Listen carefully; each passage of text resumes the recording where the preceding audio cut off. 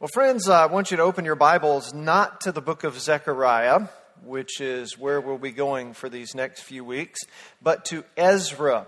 If you note on your sermon outline there, we're going to start in Ezra chapter 4. Why are we doing that is to set the scene of where we're going. This sermon, I misspoke a few weeks ago or last week saying that this would be when we got into our exposition of Zechariah. We actually won't. This is an introductory sermon. We'll do a little exposition of Ezra, and we'll hit an overview of Zechariah. And then next Sunday, we start with Zechariah proper in chapter 1, verse 1, and begin walking through our sermon series, Being God's People. And today, we're talking about restoration. I don't know if it's happened to you. Some of you have been fortunate enough to make it as far as you've made it in life without having broken a bone.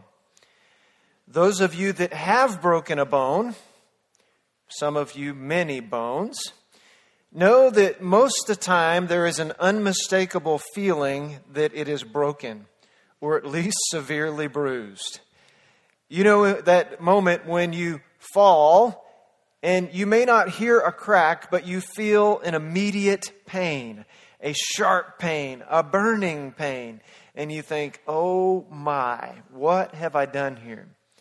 There was a time when I had a fall and I just laid still because I was mentally taking reference of my body and what was hurting. And somebody came up to me and said, "Are you alive?" I'm like, "I'm alive. I'm just trying to see if anything feels broken." Nothing was broken that time. But if you've broken a bone, whether it's your nose, your collarbone, a rib, an ankle, an arm, you know the feeling. And you know that it's not a good feeling. And there are certain things that we do depending on the bone in order to make that bone whole again. In the worst case, you might have to have some sort of surgery or multiple surgeries. You might have to have, screws or plates or pins. You might have to have a cast or be immobilized somehow, depending on the bone and where. Broken bones hurt, but broken bones can be mended. What we're talking about this morning as we begin our exposition of Zechariah is restoration, not unlike the setting and the healing of a broken bone. You see, what had happened in the history of the people, God's people, the Jewish people, had led to a brokenness and division on multiple levels. First, there was dividedness of the nation, that Israel, the northern kingdom, and Judah, the southern kingdom. And because of their rebellion against God, and even though God sent prophets to them to warn them, Israel kept going their own way and being idolatrous, and God carried them off into captivity, 722 BC. And then a century and a half later, in 586 BC, the southern kingdom of Judah, where Jerusalem was carried off into captivity as well. But then by God's providence, Cyrus, the Persian king Cyrus, made an edict about the restoration of Jerusalem and its walls and its worship and its temple system and all that sort of stuff. So that edict of Cyrus, and about 50,000 Jewish people went back from deportation to go back to Jerusalem and got busy rebuilding the temple that had been destroyed and that symbol of God's relationship among them. But then opposition came against them and they got sidetracked. And so what we see in the books of Haggai and Zechariah, because they are contemporary, are these two men of God, these two prophets that have come to God's people now at 520 BC. Remember, we're BC, so time counts to smaller numbers moving forward. To encourage God's people to rebuild the temple, because the temple in Jerusalem is the symbol of God's presence among the people in Jerusalem, but also His presence in His entire people. And that's the importance of this restoration of the temple. It meant the restoration of a worship relationship with God and His people. When it comes to relationships and when they're broken, all of us have probably been there before. You may be there right now. You might even feel that there's somebody else that's in this room that you have a broken relationship with, and that you wish or hope that you could fix. It might have started with a disagreement. It might have started with a disappointment, maybe disrespect, some diss of some type. But now things have grown to unforgiveness and maybe even anger or hatred or a grudge or all sorts of other things that are the weeds of unforgiveness. And you need restoration. Pastor Steve Dighton says the only commodity we have is relationships. Our relationship with one another, eternal beings made in God's image, and our relationship with God Himself. The commodity is those relationships. Dr. Rodney Harrison down at Midwestern Seminary said, and I've quoted him here before, God loves us so much that He won't let us go through life with unreconciled relationships. So God seeks to restore our relationship with Him, but He also seeks that we might restore our relationship with one another. And as we begin to examine the book of Zechariah, we'll see that that idea of being God's people in every step it takes for that relationship to be restored again and again. Now, just a few introductory notes on Zechariah beyond the setting of the scene that I've already done. I've said to you, but maybe you weren't here, that interestingly enough, this book of Zechariah, 14 chapters, penultimate book of the Old Testament, is the second most quoted book in the entire New Testament. And particularly to the writers of the Gospels, and particularly to the early church, because of the viewpoint of Zechariah in the kingdom of God and the relationship with God, it was the most important book aside from Deuteronomy, not just in the number of quotes. And we're going to see, as we walk through our exposition of Zechariah in the weeks ahead, direct quotes from Zechariah in the Gospels in particular. But then you will see over 100, I think it was 120 something, allusions to the language in Zechariah that are throughout the New Testament. I started on a page in one of my commentaries, you know, these books I use to help me with sermons, written by guys with lots of initials after their name. And I'm like, okay, Zechariah is alluded to here. Turn the page. Here, oh my word, turn the page again. Again and again and again. The New Testament writers are referring back to Zechariah for their language, for their symbolism in this relationship with God. So Zechariah is a prophet. His job is to look at the scene and to look at God's people and to hear from God and deliver God's message to God's people so that they might do something to affect change in the scene. That's generally the way prophecy works, right? So here he is, this guy that God has called out, not unlike many other prophets. We do not know a lot about him, but most unlike other prophets, or minor prophets, he is referred to in other books in the Old Testament. And that's where we pick him up in Ezra. We're going to see that throughout the book of Zechariah, the themes of salvation, of Advent, the kingdom of God. And remember, the temple symbolizes the kingdom of God. But the unifying theme is salvation. And God's salvation history with His people and calling them to Himself. Zechariah is the most messianic and even the most apocalyptic, even the most eschatological, talking about end times, of all the Old Testament writings. And we'll see that again and again in the weeks ahead. But now, I asked you to turn to Ezra, and we'll get there in just a minute. But let me help you fill out the blanks that are on your top of your sermon outline. Because I've got a few more sentences of introduction I did want you to fill in. And here's that first one. The Jews of the Old Testament were not unlike Christ followers today in following a tragic cycle. They were chosen, and then they were privileged by God, but they became presumptuous and then rebellious. How many of us, when we trust Christ as our Savior, we're chosen? And it is God who calls us. It is God who works in us to will and to act according to His good purpose. And because He chose us and we responded to Him and entered into a personal relationship with Jesus, we have these privileges of the Holy Spirit within us, the privileges of spiritual gifts that we're given, privileges of the fellowship of believers. But unfortunately, we can take these blessings and these privileges as if they are our own and become presumptuous and even outright rebellious. So as a result, that's the next slide in your next sentence, God allowed them to be conquered. Yet they were always God's people, and He had a sovereign plan. As a result, God allowed them to be conquered, yet they were always God's people, and He always had a sovereign plan. You can remember and rest in that, friends, that no matter what's happening in your life, no matter what's happening in our world, and if you're like me on social media, you see people tying together, wildfires and hurricanes and all sorts of other things with apocalyptic events, that the end times are closer. And certainly the end is closer today than it was yesterday, but I'm not ready yet to say that Jesus is coming tomorrow. I haven't seen that many signs. But here's what we know, that no matter what happens, God always has a plan, and we're always His people.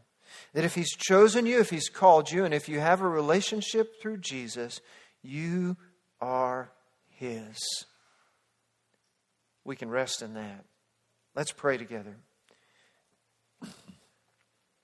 God our Father, as we open your word now, and we look back in time into a history that may seem quite foreign to us, would you please remind us that these who were your people in the days of Ezra and Haggai and Zechariah are our spiritual ancestors, and that the issues they had, some of their own creation, in their relationship with you are not unlike the issues we have. And that because you chose us and because you blessed us, that we might become presumptuous and even rebellious. And in our rebellion, you may allow negative circumstances in our lives in order to get our attention, to draw us back to you. God, you may even bring judgment on our lives as you did with your people in the Old Testament. Our prayer is that we would be encouraged, however, that we would learn from these people and learn what Zechariah has to teach us, that we might be more like Jesus. So God, speak to us about restoring our relationship with you and healing the brokenness in that, we pray. In Jesus' name, and everybody said, amen. Well, friends, if you've got your Bibles in Ezra, I want you to follow along with me as I read from the New International Version, and mine's the older copy, the 84. So if your New International Version doesn't read quite the same, listen to the situation that we find ourselves in when we come to the book of Zechariah, because we don't want to just start in our exposition of Zechariah without an understanding of what was going on there in the situation so we can best apply it to us today. And so the situation, Ezra chapter 4, and I'm going to begin reading in verse 1. When the enemies of Judah and Benjamin heard that the exiles were building a temple for the Lord, the God of Israel, this is 539 BC, they came to Zerubbabel, that's the leader of the Jewish people at that time, and the heads of the families, and said, "Let us help you, because like you, we seek your God, and have been sacrificing to him since the time of Esarhaddon, king of Assyria, who brought us here." So another king had settled foreign peoples in their land. And the reason I use that tone of voice is it wasn't an honest offer. And besides that, God's people knew they needed to do it God's way. So verse 3, "But Zerubbabel, Jeshua, and the rest of the heads of the family of Israel answered, 'You have no part with us in building the temple to our God. We alone will build it for the Lord, the God of Israel, as King Cyrus, the king of Persia, commanded us.'" So they told him no. And yeah, you might say, well, they offered him help, but it wasn't God's way. So look at the response of the other folks, verse 4. "Then the people around them set out to discourage the people of Judah and make them afraid to go on building. They hired counselors to work against them.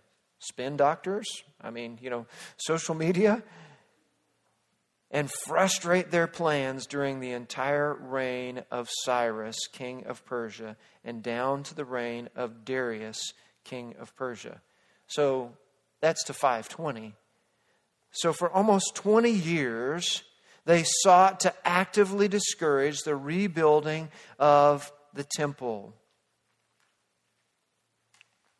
So that's what we get to in your first point there that has a blank. The situation. What was the need for Zechariah's ministry? The need was to rebuild the temple. In those days, without the Holy Spirit living within followers of God, His people, they had to worship God through the temple, so they needed the temple as a place of worship. It was where they were able to offer sacrifices to God, where they were able to worship God, give their offerings. Everything centered on the temple. So their need in Zechariah's ministry was to encourage the people to rebuild the temple, because the temple building had been stalled for 20 years. It had been destroyed by that time for 66 years by the time Zechariah steps on the scene. So your next one there is, why would their work succeed? Why would their work succeed? So we're skipping ahead, and we're skipping ahead to find out why would their work succeed, and you come to chapter 5, verse 1. Now Haggai the prophet and Zechariah the prophet, a descendant of Iddo, prophesied to the Jews in Jerusalem, in Judah and Jerusalem, in the name of God of Israel, who was over them. Now I want to keep going on. So why would their work succeed? We need to answer that question before I keep going on. Forgive me. And that's because God's men prophesied to God's people. The men that God called to encourage them, the men that God called to instruct them, the men that God called to inspire them, did their work. Zechariah and Haggai, we don't know how long they were prophets before, and we don't know how closely they walked with God before, but God called them to do their work. And if you want to know what the situation was and what their argument was, then you can go back to chapter 4 there. In chapter 4, and you read the letter from the opposition to the king, and it starts in verse 9 there. Here's what we're reporting, and then the reply back, is here in chapter 5. And we're going to read that in just a moment. But then you've got another question there. Your third question is, how did they accomplish their work? How did they accomplish their work? Read with me in verse 2, Ezra 5:2. Then Zerubbabel, son of Shealtiel, and Jeshua, son of Jozadak, set to work to rebuild the house of God in Jerusalem, and the prophets of God were with them, helping them. How did they accomplish their work? Well, you can answer that a couple ways. You might say, number one, they just got started. But more importantly, what I point out is that they did it together. You had Zerubbabel, who had been sent back with the first group in 539, who had been sidetracked. But then you had Jeshua, who had been his right man, sent back with the first group in 539, sidetracked with Zerubbabel and all the people. And then the prophets, so not only Zechariah and Haggai, but any other people that were among the prophets that ministered to the people. And then it said, of God were there with them. So that this group of leaders said, we're going to do this, and they did it. They accomplished their work together. Around here, I use the phrase, we're better together. We're always better together because we share our giftedness, we share our strengths, we share our abilities, our personality, our experience, and we're better together than we are individually when we work together. And you see that principle right there in Ezra chapter 5. So let's go on in Ezra 5:3. At that time, Tatnai, the governor of the Trans-Euphrates, and Shetha-Boznai and their associates went to them and asked, who authorized you to rebuild this temple and restore this structure? They also asked, what are the names of the men constructing this building? A little intimidation going on there. We want to know who's in charge. But the eye of their God were watching over the elders of the Jews, and they were not stopped until a report could go to Darius, that's the Persian king at the time, and his written reply could be received. That's your next question. Who was watching over their work? Who was watching over their work? God was. The eye of their Lord God was on them. God was watching over. He commanded them to do it. And when He commanded them, He brought them together to do it. And they got to work actually doing it. And it says God was watching over them. Friends, we have that reassurance that if we're doing God's work, God's going to accomplish it through us. J. Hudson Taylor said that God's work done in God's way will never lack for God's provision. When we do God's work, He will accomplish it through us. And notice the letter. Verse 6. This is a copy of the letter that Tatnai, governor of the Trans-Euphrates, and his friend with the hard name, and the associates and the officials of the Trans-Euphrates sent to King Darius. The report they sent to him as follows. So these are the guys that are the regional governmental powers writing a letter to tattletale to the king of the whole nation about what these terrible Jewish people are doing in rebuilding the temple. So listen to their report. It says, to the king should know that we went to the district of Judah to the temple of the great God. The people are building it with large stones and placing the timbers in the walls. The work is being carried on with diligence and is making rapid progress under their direction. So these are the bad guys reporting what God's people are doing. So we should be going, yeah, all right, good for them. Verse 9, we question the elders and ask them, who authorized you to rebuild this temple and restore this structure? We also asked them their names so that we could write them down, the names of their leaders, for your information. This is the answer they gave us. So here's the Jewish guys' answers to the bad guys. We're the servants of God of heaven and earth. You got to love that. They start with God and are rebuilding the temple that was built many years ago, one that a great king of Israel built and finished. But because our fathers angered the God of heaven, they're even being honest about what happened. Amen for honesty. Because our fathers angered the God of heaven, He handed them over to Nebuchadnezzar the Chaldean, king of Babylon, who destroyed this temple and deported the people of Babylon. However, in the first year of Cyrus, king of Babylon, King Cyrus issued a decree to rebuild this house of God.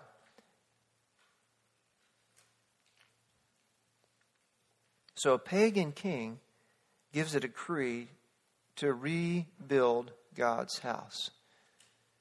The Bible says a king's heart is like a watercourse in the hand of the Lord, who directs it wherever He wishes. We face some situations in our life, and we look at it and go, that person will never change.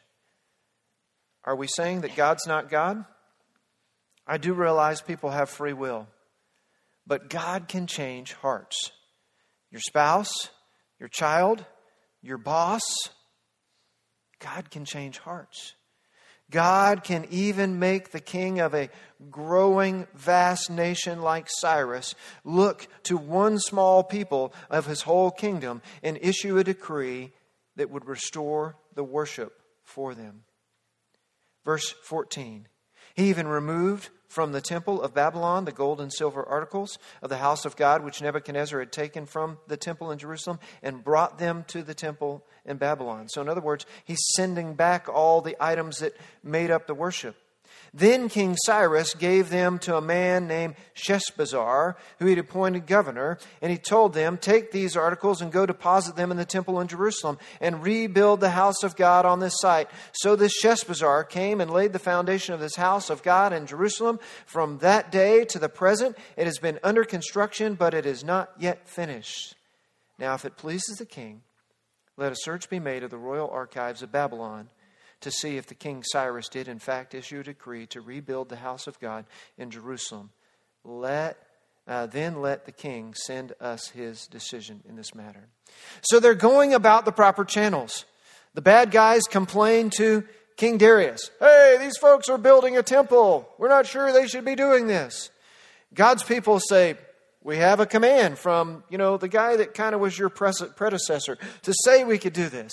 But in the meantime, they're still working. And God is watching over them. Your next question is, who did God use to help their work? Who did God use to help their work? Go back to verse 13. Cyrus, king of Babylon. But then, pick up with me in chapter 6, verse 1. King Darius, so this is the current king, then issued an order, and they searched the archives, stored in the treasury of Babylon. A scroll was found in the citadel. And so here's what it says, verse 3. In the first year of King Cyrus, the king issued a decree concerning the temple of God in Jerusalem. And it lays out everything they're going to do. But notice then where we're going to pick up. So verse 8 is where I'm going to skip down to. So this is the new king, the king at the time, saying, moreover, I decree what you are to do for these elders of the Jews in the construction of the house of God. The expense of this men are to be fully paid out of the royal treasury. So even the rulers, not the Jewish people themselves, but the Persian Empire is going to cover it. And he says, whatever they need as far as sacrifices, verse 9, we're going to cover it. Verse 10, and so that they may offer their sacrifices. Verse 11, furthermore, I decree that anyone who changes this edict, a beam is to be pulled from his house and to be lifted and he is to be impaled on it. Okay. You mess with these guys, we're going to kill you. Verse 12. May God, who has caused his name to dwell there, overthrow any king or people who lifts a hand to change this decree or to destroy this temple in Jerusalem. I, Darius, have decreed it. Let it be carried out with diligence. Who did God use to help their work? He used two different kings of the same empire, the Persian Empire, Cyrus and Darius. When God needed his work to be done, he went straight to the top. The top as far as man's order and hierarchy. And those men did amazing things on behalf of God and his people to make sure that God's temple would be restored. So friends, when we consider this first point on your outline, the situation, think about where we started. The temple is destroyed. God's people have a broken relationship with him. And think about where we just got to in just a few minutes' time at the end of, or the middle of chapter 6 here of Ezra. That God himself has turned the heart of pagan kings in order to restore and preserve his worship. I know it took us a little while to get there. But I hope that you're encouraged, that you see that this is a sovereign God. That when you have a need in your life, that you think, how big is this and how is this going to change? This is the God we still serve. This is the God who's still living and active. Maybe we need to change the size of our prayers to him. So let's look then in Zechariah. So you've been in Ezra, so I want you to turn with me to Zechariah. Zechariah is the second to last, the penultimate book in the Old Testament.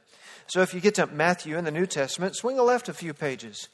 And you get to Malachi as the last book there, and then Zechariah. Zechariah is the longest of what are referred to as the minor prophets with 14 chapters, but it's still not a big book. You've got just a few pages make up the book of Zechariah. And this part, don't worry, is going to go a little faster than the last part. And this part is the emphasis, an overview of Zechariah. So we're going to take a flying overview this morning, and then we're going to come back and work through it sermon after sermon, week after week. So here we go. Your first point under that second major point is, what did God want of his people? What did God want of his people? I'm not going to burden you with reading all 6 verses there today. That's for your review if you want to go home and read Zechariah today in order to be prepared for the sermons to follow. But look at verse 3. That's our key verse. And that's our scripture memory verse for the month. Therefore, tell the people, this is what the Lord Almighty says. Return to me, declares the Lord Almighty, and I will return to you, says the Lord Almighty. One word. What did God want of his people? Repentance. Repentance. They had been going their own way, doing their own thing. They had been commanded to rebuild the temple, but allowed other folks to sidetrack them and discourage them. And what God wanted from them was repentance, that they would rebuild the temple. But remember that it wasn't just what the temple was physically, it's what it stood for spiritually. And that was a rebuilt, restored relationship between God and His people. What did God want of His people? Repentance. You know, there's a certain way I word points like this, and I didn't say, what did God want of the Jewish people? Or what did God want of the people then? You might actually make that present tense. What does God want of His people? What does He want of you and I? Repentance. Your second question there is, what do the visions teach? We're definitely not going to read those. You notice that's 5 chapters worth of the book of Zechariah. 1/3 to almost a half of the book of Zechariah is covered by that next question. So we're not going to read any of those, but here's your word. What did the visions teach? I'll give you one word: relationship.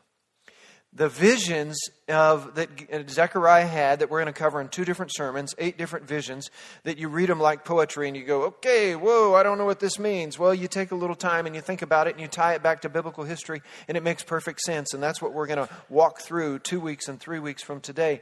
But those visions are about relationship, that God wanted a restored relationship with His people. And He was willing to do what it took in order to restore the relationship with them.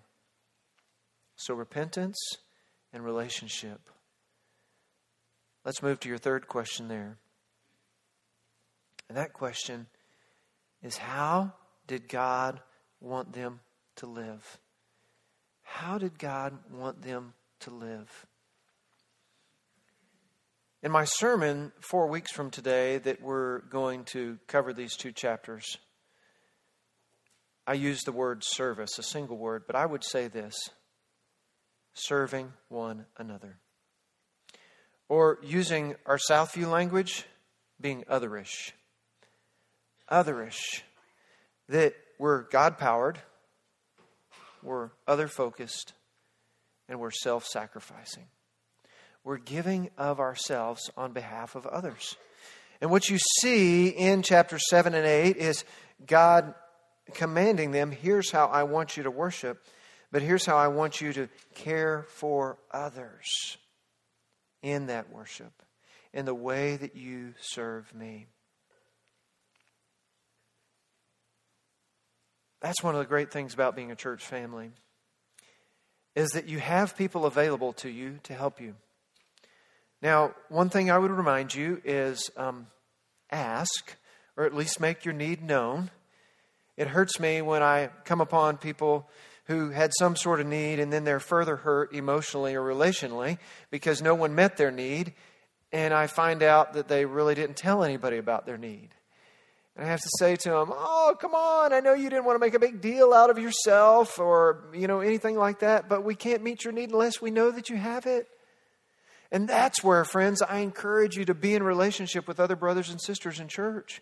Have a Sunday school class that you belong to and you have fellowship there, but Sunday morning's just the start. And meet together and encourage one another and share life with one another outside of Sunday morning so that you know one another. And so when you have a need, you don't feel like, I can't talk to that person about that need. I don't know them. But you can say, I know that person well enough to know that they'll respond to my need. And if they don't or they can't, they'll help me find somebody who will. Just this morning, I'm walking the dog, and Stephen Paulson calls me to tell me he's going to be deployed. And towards the end of that conversation, I said to him, so Stephen, surely there's some things we can do to help take care of Jeannie and Emmeline while you're on deployment. And he said, I've already talked to Richard Smith, our deacon back there in the purple shirt at the computer. And he said, Richard's going to come over and he's going to look at some things that need to be done around the house while I'm gone. And I went, wow. I show up for church this morning and I say that to Richard. And he says, yeah, I already talked to Ryan. And who else did you say? James. 2 other deacons. They said, and we're going to go over and we're going to do this. I went, cool. How awesome is that? And I just say that, not to brag on our deacons, but just to say to you, friends, make your needs known to us so that we might help one another and serve one another as God would have us do. Your fourth question on this point is, what is God's great plan? What is God's great plan? Chapters 9, 10, and 11 are an oracle. In other words, it's a pretty hard preaching message from Zechariah to God's people. But here's what I'll give you, the one word I think it's about. It's the title of this sermon, restoration. It's about restoration.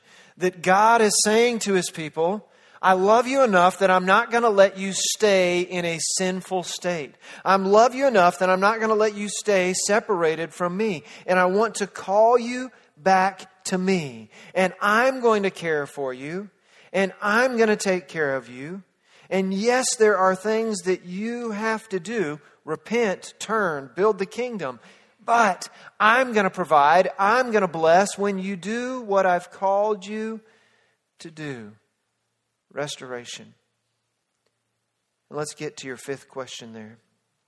Chapters 12, 13, and 14. The fifth question is, how will God deliver His people? Now, I'm guessing you haven't read all 3 chapters while you were sitting here this morning. But if you were going to guess how God would deliver His people, what would your guess be? Somebody? Out loud. Jesus, okay. Ultimately through Jesus. Yes, thank you. Ultimately through Jesus, God is going to deliver His people. In those days and time before Jesus, it was similar. That God Himself was going to come and deliver them. In our day, after the cross of Christ, it was Jesus Himself that God sent as a deliverer. So how will God deliver His people? By His power, in His might, in His love, by ultimately Jesus. God delivers us. So I know today's sermon is kind of boring and dry and bland. You're like, oh man, when's this sermon going to be over? It'll be over in just about 2 minutes, friends.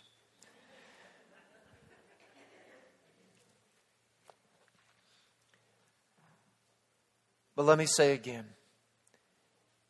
if we're going to study one of the most important books of the Old Testament, that is also probably the most neglected book in our day and time, based on its importance to New Testament writers and early Christians. And I felt like we needed to have a good basis of understanding of the situation the people were in, how God was already at work, and how we see those kingdom principles still at work today for us, God's people. That He seeks to restore us.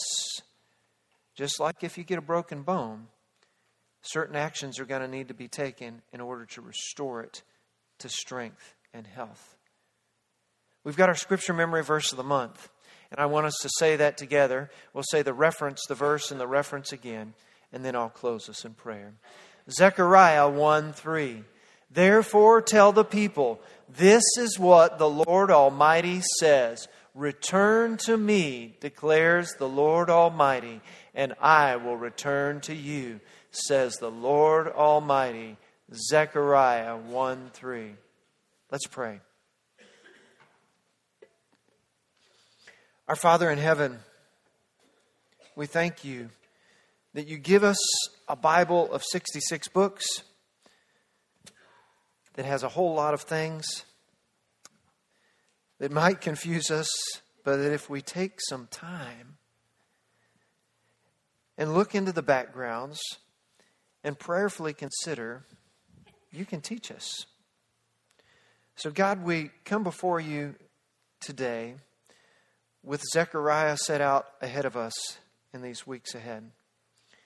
And we pray that we would be attentive to your Spirit, And that we wouldn't dismiss this book as something crusty and old that we do not need, but that we would come before it and by your Holy Spirit with an open mind see the freshness and the truth of the message you have to proclaim.